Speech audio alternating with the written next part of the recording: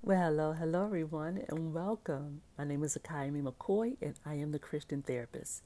I do count it as a privilege that you have chosen my podcast. If you are a returning listener, thank you so much for tuning in to this week's episode. I appreciate you. Thank you for sharing my episodes on your social media platforms and for giving me a 5-star review on Apple Podcasts. That helps me get the message out to a broader audience. If you are new to my podcast, please know that I upload new episodes weekly or bi weekly.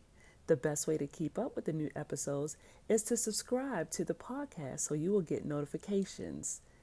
One thing that is important for you to know is that I am a licensed mental health professional practicing in the state of Maryland and Georgia. However, the podcast is not meant to be a replacement for therapy with a licensed mental health professional. What I do on this platform is to inform, educate, and entertain.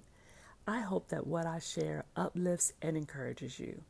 Lastly, I am a published author of 3 books that can be purchased by going onto my website or to Amazon.com.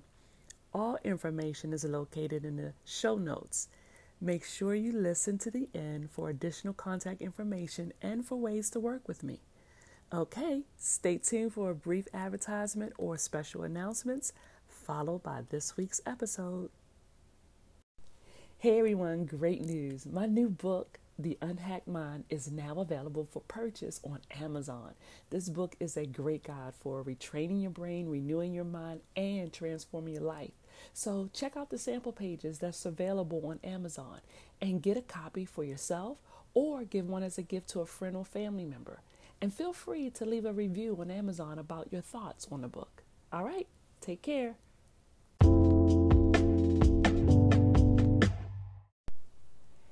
Here are 7 reasons why they won't apologize.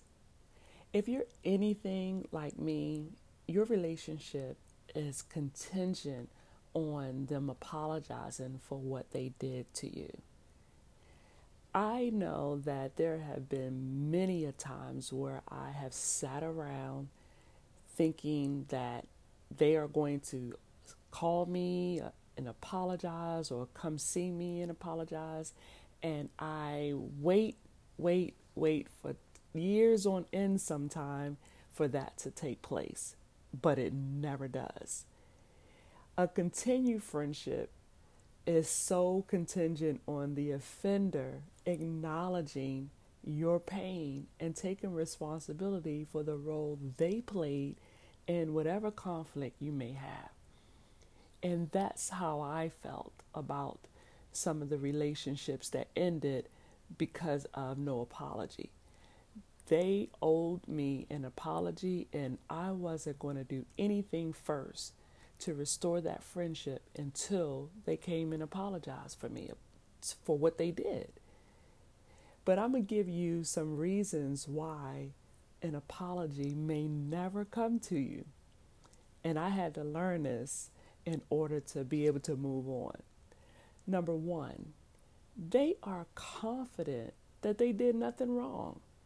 In other words, the problem exists because of something that was out of their control. For instance, if something took place, meaning they stood you up on a date or they didn't call you when they were supposed to, something may have happened on their end that made it difficult for them to contact you and let you know that they weren't going to be able to show up, or maybe some weather related thing took place, or an accident on the road, or something to that effect.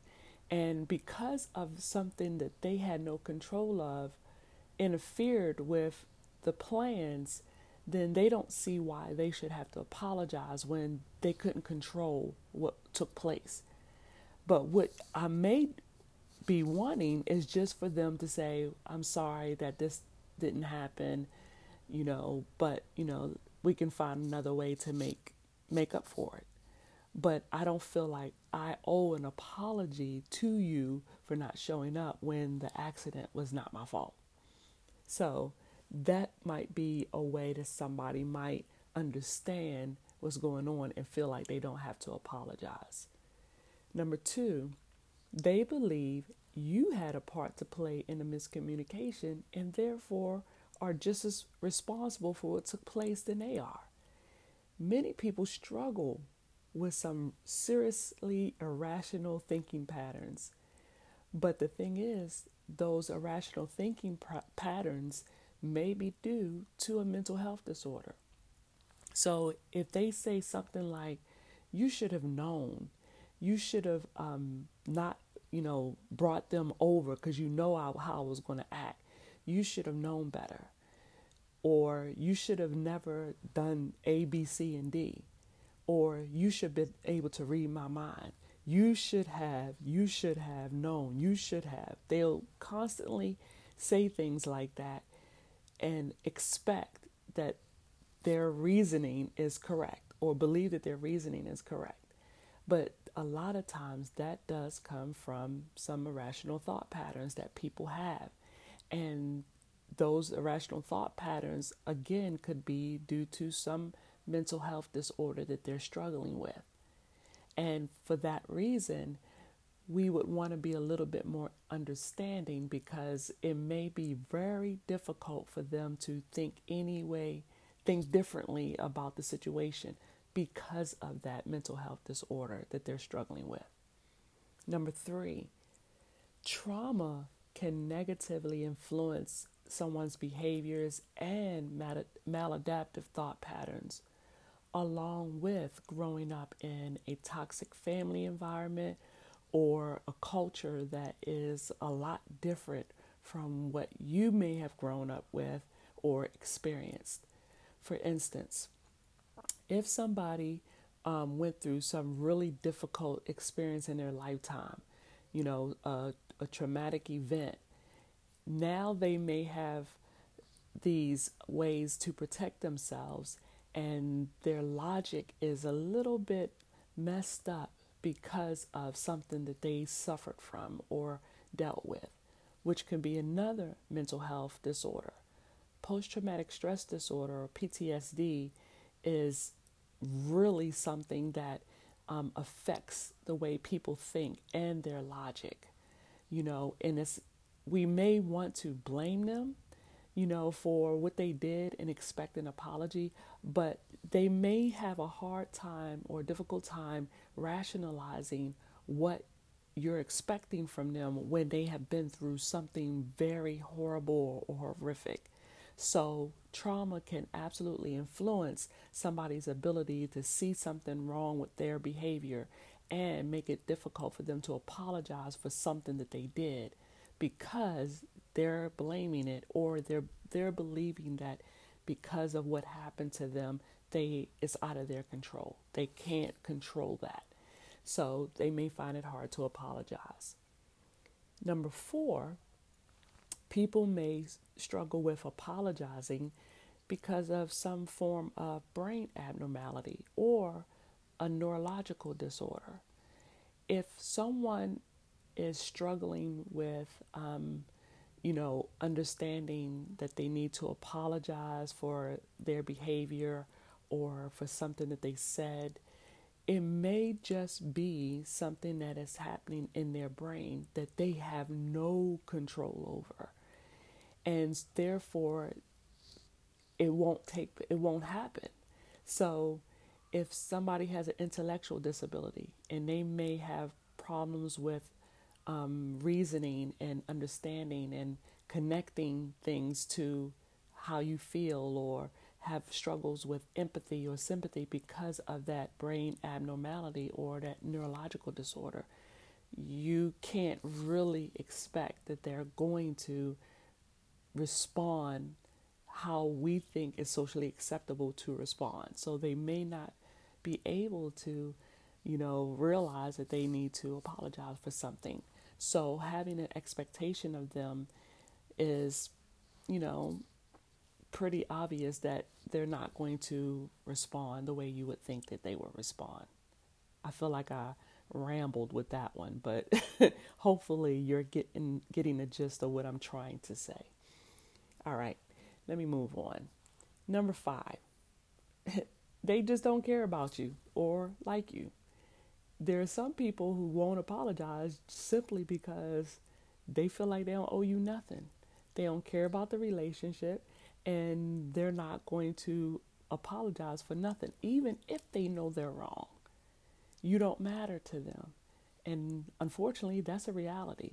There are plenty of people out there that know that they have done something wrong, and they may have purposely done something wrong, and the likelihood of them apologizing for it is very low. They just don't care. They don't like you, they don't care, they don't feel like they owe you anything. Number 6, they were unaware that they even did something wrong. Many people out there are not even realizing that they should apologize for something because they're not aware that they have done something wrong. So I could be sitting in my home stewing over something that the person did to me, and I could be mad and furious, and I'm thinking, you know what? They're not going to hear from me until they apologize. Well, what if they don't know that they did something to harm me? Because I didn't communicate that to them. I didn't say anything about what they did. So I'm sitting here in my home just stewing over it, and I'm only hurting myself. I'm not hurting them because they're very unaware of what's going on. And lastly, number 7, they didn't apologize because you never asked them to. Now, if I feel that somebody did something wrong to me, it might be in my best interest to go to them and say, hey, you did this to me, and I really would like an apology for that. Okay, yeah, I can say that, and yes, I'm expecting them to apologize, but just the fact that I put the thought in their head is good enough. So sometimes we just need to let them know, hey, you did this to me, and I really would like an apology. Not saying you're going to get it, but at least now they're aware that that's what you're expecting and that's what you're looking for. And they can choose whether or not they want to give that to you or not. But just let them know that that's what you need. Having an awareness, understanding, and acceptance of the situation will greatly benefit you and relieve you of some undue pressure. You will also reduce the amount of stress by acknowledging that what you desire may not come to pass. When I recognize and challenge the situation that's happening, and I take a time out to think about it, I can kind of come to the conclusion that I'm probably not going to get that apology. I need to be aware of that. I need to be aware of what might be going on with that other person. And when I'm aware of that, and I understand that it's possible that that's just not going to happen, and then just accept that, then I can move on. I can give myself permission to move on when I challenge the situation and when I think about it long enough to figure out why that may not take place.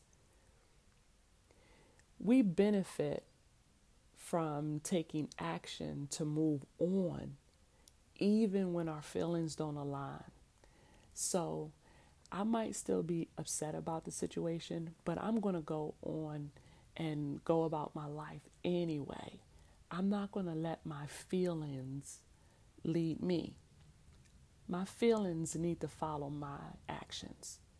And that way I can continue to move on with my life and not be stuck somewhere because I'm waiting for something that may never happen. 1, try to decide to forgive without an apology and move on with your life, because the time given should never be wasted on what others may or may not do. We really have no control over outcomes. Number 2, try to imagine how others perceive the situation. Is it possible they are clueless about what you're experiencing?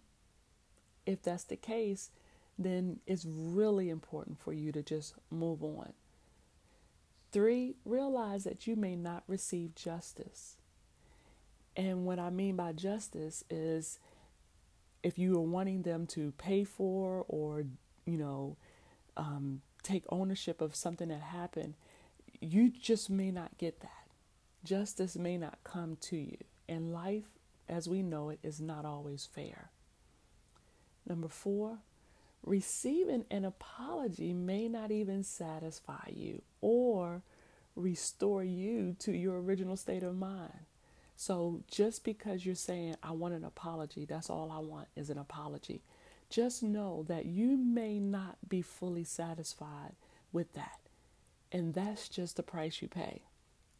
Because even though they say, I'm sorry, you may be holding on to something because of your emotional connection to it. And that may never go back to the way it was in the beginning because you're holding on to it. See, the past can never be changed. When we experience really strong emotions during an event or crisis, it can become so difficult to let go of the pain and the memory of what took place. Just be aware that deeply rooted negativity within you destroys the body, and it will slowly speed up your existence on this earth. You don't need nothing to fast forward your demise. So don't hold on to it because it's destroying your body. In Colossians chapter 3, verses 12 through 13, it says, "Put on then, as God's chosen ones, holy and beloved, compassionate hearts, kindness, humility, meekness, and patience, bearing with one another. If one has a complaint against another, forgiving others, as the Lord has forgiven you, so you also must forgive." Sometimes the relationship needs to end to further or to prevent further damage to yourself and others. Sometimes it's okay to separate yourself from people. But even though you're separating yourself from them, still choose to forgive in your heart. However, let go of what's been done in your spirit so you can heal. All right? Until the next time, good mental health, good spiritual health, and as always, good physical health. Thank you for deciding to listen all the way through to the end. Now, I hope that you will share this on your social media platform, or feel free to go on Apple Podcasts and leave me a 5-star review. That just helps me get the word out. I would also appreciate any feedback you may have about this episode or the podcast itself. You can do that in writing through email at akayamimccoy@gmail.com. Or if you want more information or you want to work with me, you can go to my website at www.life-counseling-transitions.com. All of this information will be in the show notes. If you also wish to schedule a free 10-minute consultation with me, you can give me a call at 404-759-4853. Also, on Anchor, you are able to leave a recorded message about this episode, which could be played for our viewers or our listeners on the end of the episode. It just talks about the topic that you just heard and gives your feedback. All right, until the next time, good mental health, good physical health, and always good spiritual health. Y'all take care.